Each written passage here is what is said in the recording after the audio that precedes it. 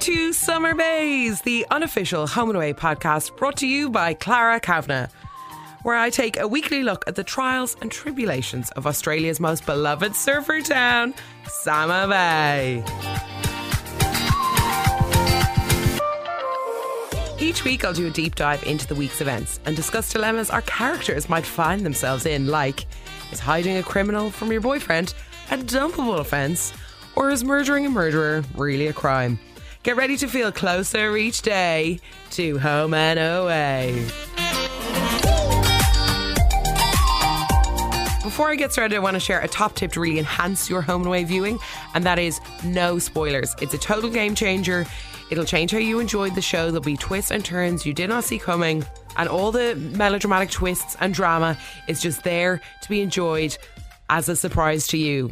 Just try it for 1 week and see, and you can let me know how you get on. You can email the show, summerbayspodcast@gmail.com. Tell me how the no spoilers are getting on for you, or if you have any questions you'd like answered about any of the characters or any history lessons you would want to see. I'm always there if you want to get in touch.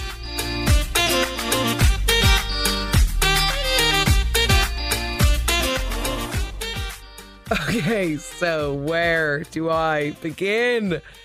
Jasmine! Oh, I said it on the show last week. I just live for these kind of storylines. There's something so creepy about a woman trying to rob a baby. It starts off so crazy.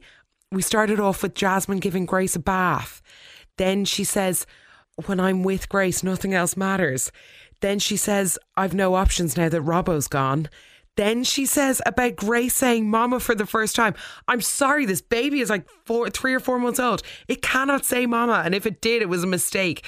It reminds me actually of that episode of Friends where Emma says gleba and then Ross and Rachel are trying to convince everyone that gleba is a word. That just made me, it's so weird. Jasmine, what are you doing? And her wanting to put Grace to bed. And like Tori's like, I haven't seen my child. But then Tori's obviously trying to be like really sensitive to the fact that Jasmine has lost her baby. So it's just this kind of like mind game. And then when she vents to Justin being like, I've spent no time with Grace. So Justin's kind of like, okay, yeah, this isn't really right. But talk about overstepping. Ugh, I just have the creeps.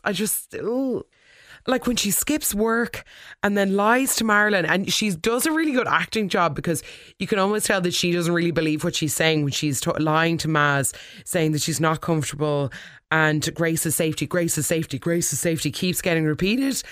And you can tell then when she kind of gets her way and Maz is like, okay, I'm sure that's fine, that she's like so relieved that this has happened. And the music, oh my God, it's like really like dee, dee, dee, dee, dee. It's such good music the way they've done it. It is so, I'm so jittery about it. Oh, it's amazing. And I love how the Gossip Gals, so we've got Rue, Irene, Leah, Maz, and they're all kind of talking about it. And it's not really making any sense. And the kind of cogs start to turn that maybe Jasmine was completely lying and not being truthful. And also, like, in the grand scheme of things, Jasmine didn't do anything that wrong. It's not like she ran for Stuart's Point with the baby or just got in the car and drove off in something hyper dramatic. It's actually like you can defend Jasmine's case, and that's why I love it so much. They're really teetering the balance of what's acceptable and what's not, because this is so not. And when Justin burst through the door and Jasmine's like, I was going to tell Tori. No. That really, really, Justin was so right in what he did and said, and obviously let her know how inappropriate she was being. And I love how she just is refusing to believe it. And then I also, fair play to Maz for standing up to Jasmine, being like, you've totally threatened any of my babysitting duties. And then I found it interesting what Jasmine said about Robbo wouldn't want Grace in danger and I'm not going to apologise for honouring him. So you can see why she's thinking this way and gone this direction. But then when some stuff starts coming out, like, I love her, that baby, like she's my own. It's like, you kind of think it's your own. But then when she comes knocking looking for Tori, and Justin's like, Grace and Tori have had no one-on-one, so you just need to respect their space, which is totally fair enough. And Jasmine needs to learn to stop. If people are asking you, stop hanging out with my baby, that's, you kind of have to respect that. And no one's trying to forget what she did between when she minded Grace while Tori was in that coma. No one is forgetting that. But it's also like, you don't have any boundaries. And what I really find weird about this whole thing, and I'd love to know why they did it, it's such a burning question. Why isn't Tori in this? Why? Like, you only hear her on the phone. Maybe the actress was like sick for the day and you're seeing it through the family's eyes, like Leah and Justin and then Marilyn. But like, why isn't Tori being like, where's my baby? And then maybe the only reason I can think that they wouldn't include Tori in that is that they didn't want to turn it into, you've kidnapped my baby. So then maybe it dilutes it because this storyline might continue, if that makes sense. But I just don't know what direction they're going to take it, because she's going around telling Irene, like, don't patronise me and you're not backing me. So the wheels are totally coming off and she doesn't care because now she's losing everything. And the way Colby is stepping in to help her is good. She's able to be really open with Colby, and that's, you can kind of get an insight into what she's thinking. But as Irene says, she's not thinking. But then Colby is totally taking on Jasmine's problems. Jasmine is just filling the Bella hole that is left in Colby's life. So when Colby decides to have his certificate of failure divorce party, it was only going to go one way. Obviously, the two loose cannons decide to get hella drunk, and then they're kind of being babysat by Dean and Willow. And sorry, Willow, you're going to a party. Can you get out of your stupid work clothes? She's always in her work clothes. You never not see her in her work clothes. You don't work every day, and you're going to a party. Like, I know there's only 4 people at the party, but would you not have changed out of your shorts and singlet? It's very strange. Now, I know they weren't really drinking, but still, you knew you were going to a party. The kiss was coming a mile off from all the like, oh, dance with me.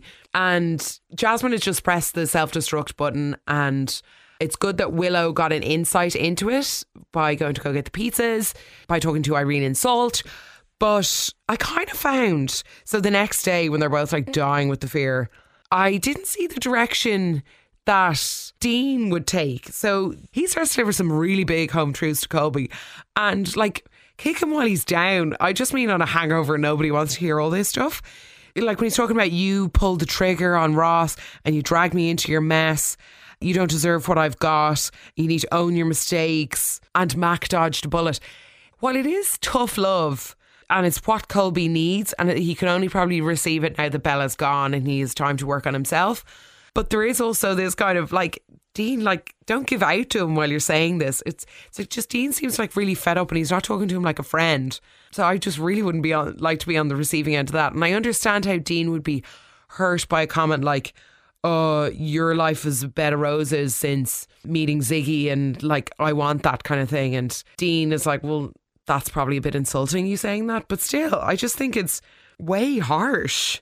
And I've just felt really bad for Colby. So I do hope Dean apologises. But he does have a point, like, your divorce isn't everyone else's problem, like, it's your problem. It's definitely going to jolt Colby out of his moods. But I don't understand with Colby, like, he's so much of his own stuff to work on. Why does he help so many other women, particularly? He seems to just throw himself into things, and it's probably so he doesn't have to deal with his own stuff. But I would certainly like if Colby cared as much about my life as he does about Bella's or Jasmine's. Like, that's amazing. But anyway, back to Jasmine. I am so excited to find out where the story is going, and I am even more excited to find out what's going to happen when Jasmine is eventually allowed to see Tori, and what Tori's going to have to say about it, and when they finally have to confront each other, and how inappropriate all of that was, and how the fact that she's still so defensive over what she did, and how she doesn't see what was wrong, and how she doesn't see that it's not really your call to make, Jasmine. It really isn't. Oh, can't wait. I just can't wait. I'm living for this storyline. It's my favourite one now in a while, as you can probably tell from my excitement.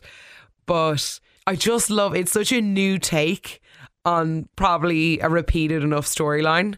Not just in Home and Away, in a lot of things, but I just love how we're kind of slowly seeping and submerging into this mindset of Jasmine and the kind of the sensitivity that you have to give her, but also how unbelievably wrong it is. And I just can't wait. But also Jasmine was so creepy when she's feeding Grace. And she's like, oh, it's like old times. And Grace is so settled here because she feels like her dad is around her when she's here. And then that deal thing she was talking about, Colby, and you could tell Colby was like, what are you talking about? Oh, it's just so creepy. I love it. Oh. But now moving on to John and Maz. Delighted to see that they had the heart-to-heart at Salt, and John delivering some amazing comfort and support to Maz, saying that the Prados wouldn't be there without you. You should be proud of yourself. And the fact that he's owning and reflecting on his mistakes and taking ownership of them. So my fingers, toes, eyes are crossed to see if they can get back together. Because one couple that don't really look like they're getting back together, which I say with a heavy heart, is Maggie and Ben. So big week for Ben. So we had the relentless pressure from Maggie to get them to sort it out. They have the dinner at Salt where Ben leaves basically before the food arrives, and he says, I can't do just normal chit chat. And she's like, yell at me. And it's like, no. And then it forces him to OD on his meds. So the cocktail of antidepressant pills and headache tablets didn't work well. Bit of touch and go there in the hospital. And Tori saying like he could have nearly died. Like it did get very serious. So I was kind of thinking like, oh, is this could be the reason for them to get back together. He's vulnerable in hospital. She's by his side and won't leave. But no, the wall is well and truly up. And every time Maggie enters the room, he just freezes. So, and even when like Maggie sent Ziggy home and she's like, no, I got this, don't you worry. And it's like, that's not the method that Ben needs. Ben needs to like lick his wounds and think about healing. He does not need you sitting on him and like demanding forgiveness. And I just think Maggie's playing this all wrong.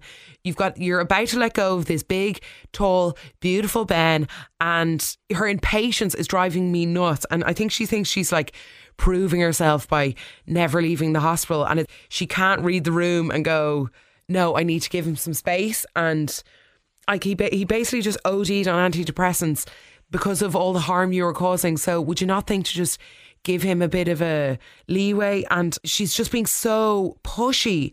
And she's like, oh, I can't believe you don't want to try. And like, you know how sorry I am. We are so fresh. You have just done this, Maggie. He's only just found out. Can't you not understand that he needs a bit of time? And she's like, but this is our marriage. And then going on like, how much longer? Like, I've said I'm sorry. And the bit where he's like, how many times do you want to say sorry? And then Ben's like, one for every year of betrayal. I was like, boom, cheesy Ben, but I love it. Boom. Yes. Because like, you just need to bugger off, Maggie. Like, give him some time. And the ultimatum, oh, another great move, Maggie. I've done everything. So either we move on or we don't. I really want them to work. And they've been through so much. She had cancer not too long ago. They've been together for ages. They've raised 2 beautiful daughters. But they're not, she's just really going about it the wrong way and not thinking about him at all. She's kind of just going, oh, I want this problem to be over a little bit. And her block nose is continuing. Thankfully, as we were talking about last week, the facial expressions have kind of stopped. She's kind of unfurled her face, but there wasn't a lot of like a, forgive me. So at least that has stopped, much to my dismay though, because I really was enjoying them. But she seems to be a bit more serious. Hopefully Rue is going to advise her further, and that will kind of stop, because it's just too much. Ben is too sensitive. Do you not know who you married? And, well, speaking of marriages, Miss Irene Roberts planted the proposal seed into Leah's head, and that went wrong. I found that so funny. Leah, back in your box. He wasn't trying to propose to you. Justin just wanted some business advice. And I just love how mortified she was. It was amazing. And I love how she's like, Donald Trump hasn't been as married as many times as I have. And I do like the way had a dig about that. And, oh no, I can't believe you're crushed that I've said no to your proposal. And I love also how she said, oh, I'm going to be overthinking this for the rest of my life. I just love it. It was brilliant. And they were obviously going to sort it out, but it was just great. But it's kind of nice to know the playing. I think that was obviously created to know the playing field was like, are they going to get engaged? A few theories that were emailed into me about, is this, and especially with all their sexy time that's going on, and there are very obvious sexy scenes that are going in there, does this mean that maybe a baby is in their future? I don't know. I really don't know. I think they like to make it well known that Leah is like younger. I believe she's 43 in the show. Like Justin's definitely like mid-30s, but they don't really address that.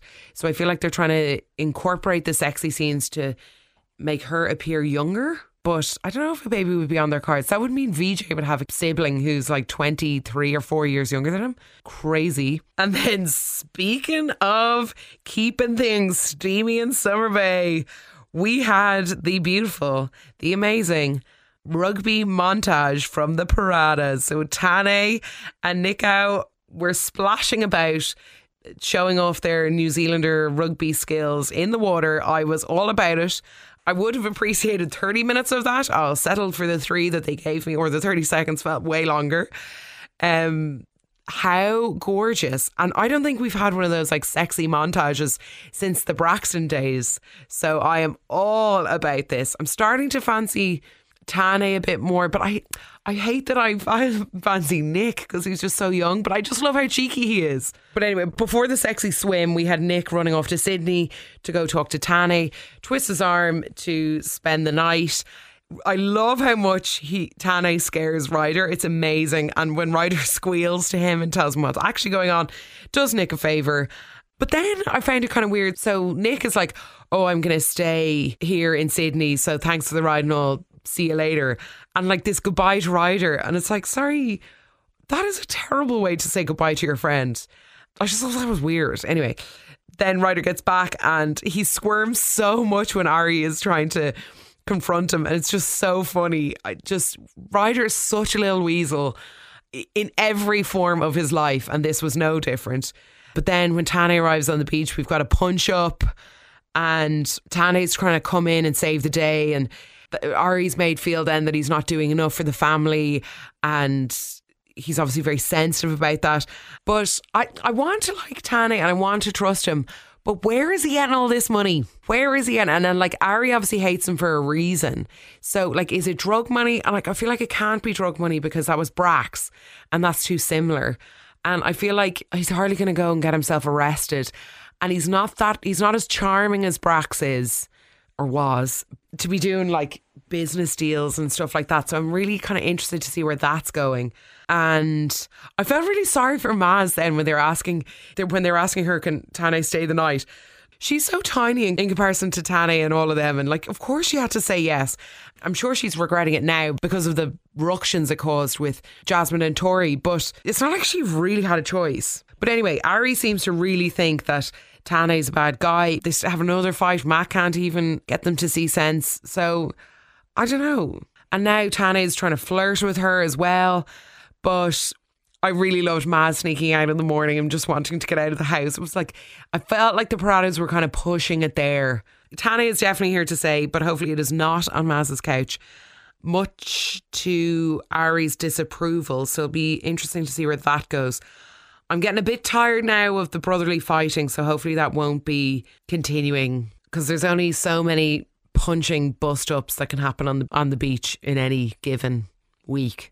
So hopefully they'll come to some kind of this is what usually happens, like, you know, they come hating each other and then they grow to love each other and you're kind of part of the journey with them.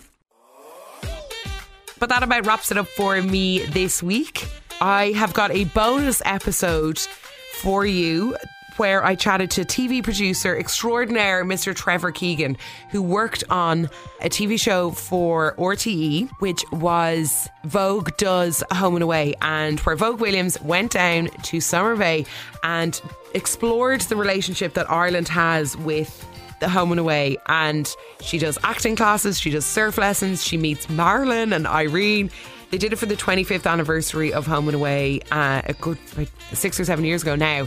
So I talk with Trevor all about what it was like to make it, how he and his team got it over the line, and what it was like to film down there, and we kind of get a little behind the scenes look. So do have a listen if it tickles your fancy. You don't really have to have seen the show. You might remember it. It'll just give you a nice little behind the scenes look of our dearly beloved Summer Bay. But I'll be back next week with more trials and more tribulations from Summer Bay. If you like what you hear, hit subscribe, and if you've got a second, rate and review, but zero pressure. Good day, and I'll talk to you next week.